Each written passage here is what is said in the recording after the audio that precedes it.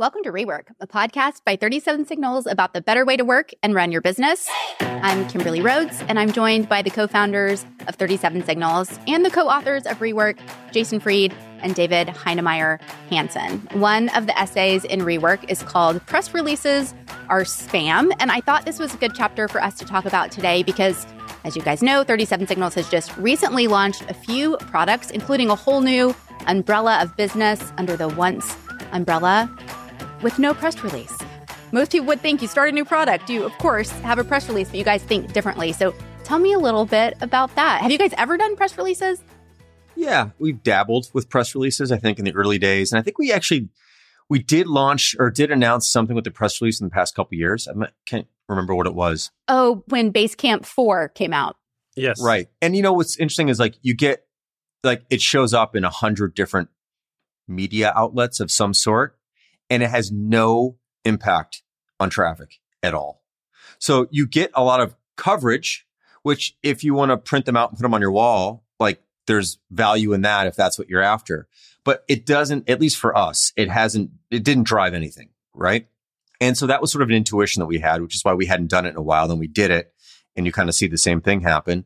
And I think the thing is that, some people just want coverage, and it'll get you coverage. But coverage, if it doesn't translate into traffic or sales or product interest, then I don't really know if it's worth it. And then you kind of feel silly because they're very formulaic. They have this fake quote from someone who I guarantee you did not say it. I guarantee you they did not say the thing. There's two quotes? There's always two quotes in a press release. It's this whole thing. It's all bullshit. And you feel like an idiot. I mean, at least I do. I shouldn't say you. I feel like an idiot putting them out because they're just so bullshit formulaic, unnecessary.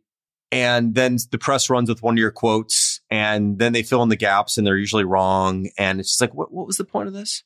That said, I get it if you're brand new and you want to start to build up some coverage and have links to media organizations that have written about you. There is a purpose for them in that way, but I think it wears its welcome out very, very quickly, and I think they're generally unnecessary. I think it's funny that we wrote that essay in Rework 2010. The essay was probably written several years earlier. And that was at a time where media coverage mattered in a completely different way than it does now. I think if you look at the current state of not just media in general, but marketing, it's become ever clearer that these old channels they're not doing the trick. At least in, say, 2005 or something, I could buy the story that maybe you were kind of fishing for gold. Maybe you got lucky. Maybe there was some journalist somewhere just sitting watching the stream of press releases going through and not having anything else to publish that day. And they would pick out your press release and you'd be like, wow, I struck gold, and they'd write up a great story. And you just get this flood of traffic. You would get discovered. You would be in the limelight here. That's dead. It's probably been dead for quite a while, but it's deader than it's ever been. The kind of campaigns and the kind of media language that works these days is the sort of authentic, directly from the source sort of thing. Just a few days ago, Mark Zuckerberg did this impromptu review of the Apple Vision Pro. And one of the takeaways from that was, first of all, this is new. This is curious. Here's a CEO, not just of some small little company of the Magnificent Seven, the FANG companies, really diving into it. And it actually changed some people's opinion. Has a press release ever changed anyone's opinion about anything? No, it has not. Because, as Jason says, it is fake. It is bullshit. It has a certain rhythm to it. It's almost like a limerick. It's got to go da da da da da quote da da da da da quote.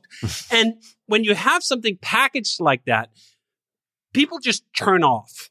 Right? They just turn off. Which is why, of course, press releases were written to the press. This is why they had this sort of thing, and then you were hoping that they would regurgitate them in a interesting way.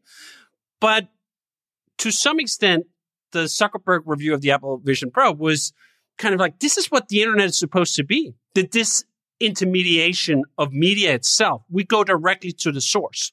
This is, of course, what Jason and I have been doing since basically the beginning. The vast majority of our marketing, the vast majority of our promotion has all been direct to customer. It's all been on Twitter, on our blog, on our newsletters, or on any of these things where we don't reach the consumer through someone else. And I think it's basically like, well, we've just kept doing that all the way from press releases of bullshit all the way to today. And the rest of the industry has come on board. And I think what we see, which is interesting, is we've gotten quite a bit of write-ups, usually not for press releases, but we'll do something else that's interesting, and The Verge will write it up, or TechCrunch will write it up, or some other outlet will write it up. And watching those statistics over just the last 5 years have been incredibly instructive. Even when you get like a major piece, like you're mentioned with 2 quotes, they link to you half the time. Press outlets, they don't even fucking link, right? Like they don't make it a blue thing you can click and then do something with. But let's say you hit the jackpot and they do that, and it drives less traffic than a throwaway tweet you wrote in 2 seconds. Like the media landscape really just is so different. And if you can go direct to consumer and you can be authentic in a way where people actually find you, I was just about to say credible, but you don't even need to be credible. You just need to be fucking interesting. You just need to say something that isn't da-da-da-da-da, quote, da-da-da-da-da. No one wants to fucking listen to that, right? So that's what I thought was so interesting with the Zuckerberg review. Is like, of course he's biased. Of course he's going to say that the Meta Quest is the best thing ever, that it's 7 times cheaper and all the things, but it's still fucking interesting. And when even the king of human androids can appear interesting in that form, I think so can you. So can more people, right? Like this doesn't come natural to Mark, at least from the sort of perception of it, right? There's this other funny video. He was at a what's it called? UFC fight, like starting to get ready. Was that real? I saw that and I just assumed that was like an AI generated image. No, I think that was, yeah. Well, I think this is the other thing we're going to come to, whether everything's just going to be bullshit from that. But I think it's such a great example because it is actually endearing, even though for years, for decades, like whenever he shows up in court, like everyone's like, oh, he's an android. He's saying like, let me say human things without the lizardness showing. And it still works. So like if the most awkward major CEO can make this tactic of direct to consumer work, that's a trend. That's the way the wind is blowing. You know, another thing to add is I think if you do want coverage, you want coverage from a place that wouldn't read a press release. For example, I'd much rather be in Daring Fireball than in the New York Times. John Gruber is not looking at press releases to decide what to write. He writes things that he thinks are interesting, and his audience looks to him for what he thinks is interesting. And he's not on a press circuit getting 1,500 press releases sent to him, and he's funneling through them all and go, that one's good and that one's good. He's paying attention to things and he's writing about those things. So those outlets have a lot of power because they're driven by an individual typically who has their finger on the pulse in a different way than their finger on the wire, which is what primarily bigger news outlets have, their finger on the wire. They don't really know what's going on. This is what's coming through to them. So yeah, I think for me, like if I'm reading Daring Fireball, I know that John thought about what he was going to write. He discovered it himself. He dug into it. And I just have more faith in what he's saying than I would a media outlet that is basically just trying to get up their 6 articles or 8 or 12 articles a day. And the best way to do that is to have a wire service feed them information, which they can sort of manipulate slightly and then put up as an article. I think that also goes to the point of targeting where you want to be as opposed to these press releases being spam, which are typically blanketed to everyone, hoping someone picks it up. But Jason, you're saying like you'd rather target. It's the same thing we say about hiring. And in fact, when you send a press release out like that, you're saying, I'll take any job. Versus like, if you want to go work at a company, you should target that company and make your pitch to that company. And so when you blast press release, you're not targeting anything. When you go maybe cultivate a relationship with somebody who's running a site or you give them a tour, a personal tour, whatever it is, like you're saying, I want to be hired by you. And in that case, hiring means like, I like you to write about me. That's what hiring is in that case. So I'd think about it that way. I think what's interesting here is the parallel to another chapter we had in, I think, Getting Real called Feature Food. Instead of putting out a press release and hoping to get coverage because you wrote up the limerick of bullshit, put out something interesting. Put out something with a hook. What can you tap into that will make your release inherently interesting? What are you doing that's like up in the time or slightly different or slightly interesting? We've gotten a ton of write-ups on Once. Why? Because it's novel, because there's something to talk about, because there's something that's in opposition to an existing idea. That's always a good avenue to pick. You shouldn't do it frivolously. You should do it because you actually mean it. But that's a way of driving your development by interestingness. Amazon had this idea of like, they actually used the press release, ironically enough, but like write the press release first before you start, like work backwards. How can we even design a product that's interesting? Is like, how can we describe it in an interesting way, right? And then work backwards for it. I think Jason and I often will look at things and go like, do you know what? We want to do this, but because we want to do it, but we also want to do it because it's interesting. So for example, we just started selling Campfire on Coinbase or through Coinbase using crypto. Like, neither Jason or I are like the biggest crypto bugs in the world. I think it's interesting. I changed my mind on it a couple of years back. I wrote a big piece that traveled very far about changing my mind on Bitcoin. So I'm like sort of philosophically aligned with the fact that there is something interesting here underneath the mountains and mountains of bullshit and scam and all the other stuff. But there's something interesting here. But it's also something to go, do you know what? There's going to be a community who really cares about this, right? And that community, if you pay attention to them, they might pay attention to you. There's reciprocity going on here in that regard. I remember when we celebrated 20 years of Basecamp, I went back and read the original announcement, and Jason mentioned some of these feature food items. We had RSS feeds. This was kind of sort of pretty novel in 2004 to have RSS feeds for commercial collaboration software tool. You had RSS feeds to catch up on like Yahoo News or whatever. Not a lot of people had used them in this way. And we had, I forget what the other one was, Jason. We had another sort of hook. Maybe it was an API. An API at that time was also kind of novel. So you had that in.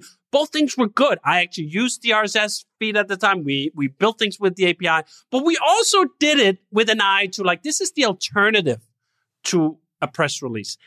You're not going to just build it and they're going to come. You can't just build something like, yeah, this is a nice thing. And then they're no. You got to be interesting. So look at that as the alternative to press releases, because when we say press releases are spam, what I often hear back is like, well, what else am I going to do? Like if no one knows about me, how can I reach my customers? Yeah, absolutely. That's a real problem you have to solve. But try solving it by being interesting, building interesting things, looking for interesting angles rather than like, hey, what's the bullshit limerick I can sign up for and try to get something for free. This is what I find, Jason, your example of comparing this to job applicants is very apt. Like I get a fair amount of resume spamming individuals who just sent me like, here's my resume. I'd love to work for you. And like, that's it. And I can tell it's spam. As in, I can tell I was one of 100 or 1,000 or 10,000 recipients of this. And like in Hey, it's always no. Like I'm not going to invest my time and my attention into you if you invested nothing into me. So thinking of it in terms of that reciprocity, you invest into what people care about, what they're interested in, what's up in the time, and then they will invest time back into you.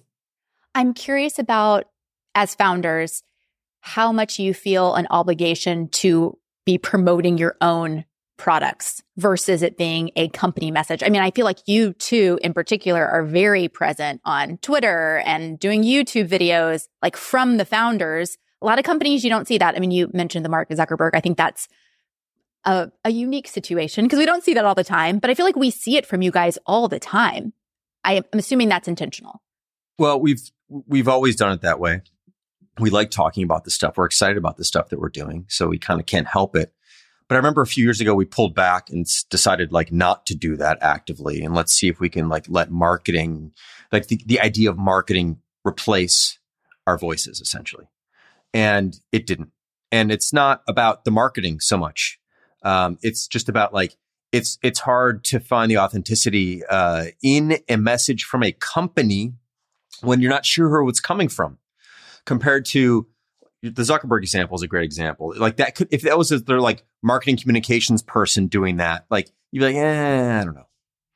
Or if it wasn't attached to, it was just like a random voice, or an AI something. It's like, no. I don't know who this is. There is something about speaking directly. There's something about a human saying something that you know and trust or don't like, whatever it is, but it's a person saying something. Brands don't really speak unless you're a huge, massive brand like Nike or, whatever. Companies like that do have a brand image that is cultivated. You almost think of a person, of an athlete, but that is like extraordinarily rare, extraordinarily expensive. And there's no way a company like us can do that. So sort of our weapon essentially is just us. We're going to talk about the things we do. We're going to talk about it in a certain way that resonates. We're reachable. We're accessible. We can respond. Brands can't respond. Like someone has to do the typing. Who is it? Who are you talking to when you're talking to a brand? I don't know. When you @mention me or David on Twitter, like you're going to get us. No one writes our tweets. No one writes our emails. If our email addresses are public, you write us, you get us. It's always been our way. I think it's the best way. I recommend everyone else do it that way as well.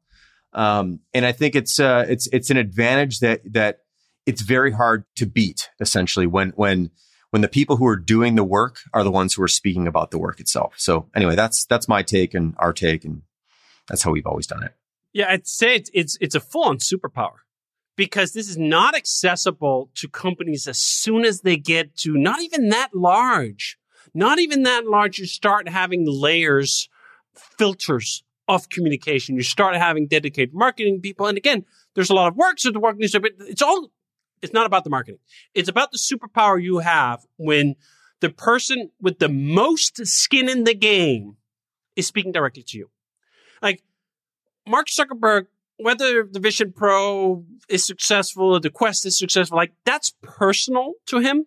In a way, it's just not personal to someone who's going to have a 3-year marketing stint at Meta. It just isn't. And people can smell it.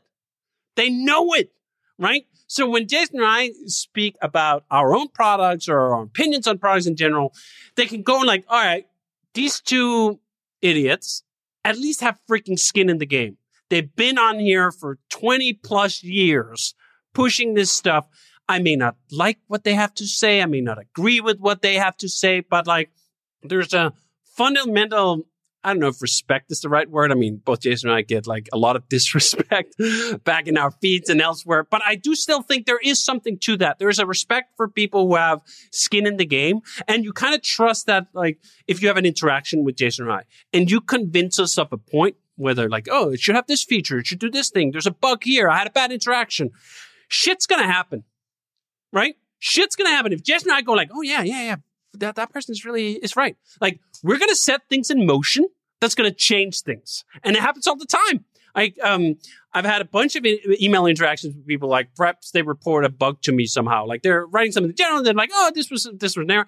And then I'll write back to them the next day or the next week. Hey, by the way, that thing was fixed. And they go like, what? What do you mean? Like that shortness of the feedback loop, that directness of you can interact with the people who not just have the most skin in the game, which founders, owners will always have when it comes to a business, but also have the power to affect change, I think is really intoxicating. I think it's why actually X as a platform is so intoxicating for a lot of people, that you have like, hey, I'm Joe Smo here with 3 followers, and I can interact with this mega account, and I might get a response, and we might get an interaction, and something might come out of that. It's a super novel, internet-only kind of experience that just wouldn't exist otherwise, and I think it really is very attractive. This is why, I mean, there's a whole thesis here on the rise of influencer culture, and as much as I think pretty much everyone these days hate that word influencer, there's something in that that's not gross. That's actually authentic when you're not like renting it out. I think that's what most people react to, right? Like, I'm an influencer. I will rent out my influence so you can buy a piece of it. You can't buy a piece of Jason or I's influence. Like, that influence is sort of natively being used to push the things we legitimately care about, have skin in the game with our own products and so forth. So I do think that is the future of marketing. And I think if you look at the marketing discourse at large, like most companies below the megalodons of the industry are coming to that realization that this is what works. I also think it's interesting, and this isn't even just marketing, but layers. The two of you don't have an assistant. Like, you don't have an executive admin, which most people would think, as long as you've had your company and as successful as you are, surely there's a gatekeeper or there's someone who's going through your emails. But no, it's you. It's directly you. I think, look, as if you run the shop, you have to delegate a lot of things, but you cannot delegate your voice. And a lot of companies do. They delegate. A lot of owners delegate their voice, and the voice is an email. It's a phone call. It's whatever it is. When if someone tries to reach out to you and you've delegated that to someone else, or someone else is speaking on your behalf, you've gone too far. You've gone way too far. That's the one thing you should never ever give up and never let go of. And so I think, look, when we originally hired Andrea years ago, who runs People Ops now, sort of as a general assistant to help us run the business on the day to day and sort of manage the office and whatnot, but it was never to speak for us. No one here speaks for us but us.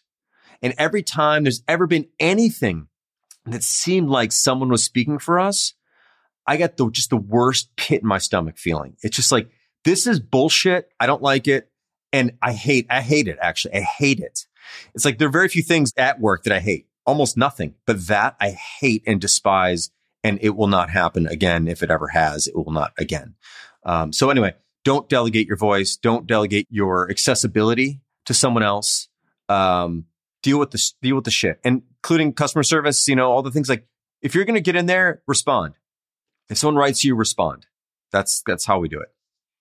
It's so funny because we have at times had other people than Jason or I write, for example, tweets on 37 Signals X account or other accounts that isn't even like, it's not someone who's trying to pretend as us, but it's still close enough that I get that pit Jason is talking about. And it's so interesting how subtle it is. I did not appreciate how much my personal connection to my specific voice, my tone, how deep that was until I saw it just half a degree off. And I just winced. I just oh man, I can't even look at it. Delete it now. And sometimes it's almost weird to say it. It sounds pathological, but it can be the comma is in the wrong place. And I just I can't deal with this. I can't even look at it. I just because what it does feel like is what we've built up, the brand equity over 20 plus years is that voice, is that not just authenticity, but credibility and trust that when Jason or I say something, again, we may be wrong, but it's us and we believe it. We don't say shit we don't believe. We change our mind sometimes when we might believe a different thing, especially 10 years later. But it is authentic at that level as it comes from.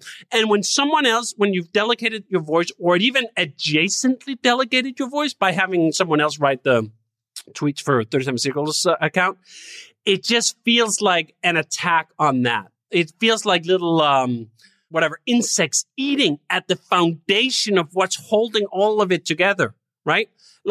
If Jason and I lost our credibility, our trust, our general to just scamminess or whatever, it's over, right? That's the flip side. That is absolutely the flip side of this. And this is why, in part, after some of the weird years of the COVID nonsense and whatever else, Jason and I were both you know what? Could we try something more traditional? Could we try to not have it all be the pillars on this voice that we share, even though it's distinct, they kind of come together? And we tried that and no, it didn't perform. So it didn't do the numbers. It didn't do the metrics. And it also just didn't kind of feel right. And I think this is one of the blessings and curses of being this kind of business. You can't outsource your voice, which means you have this authentic voice, which means you can build up this direct trust, but it also means you can't outsource the voice.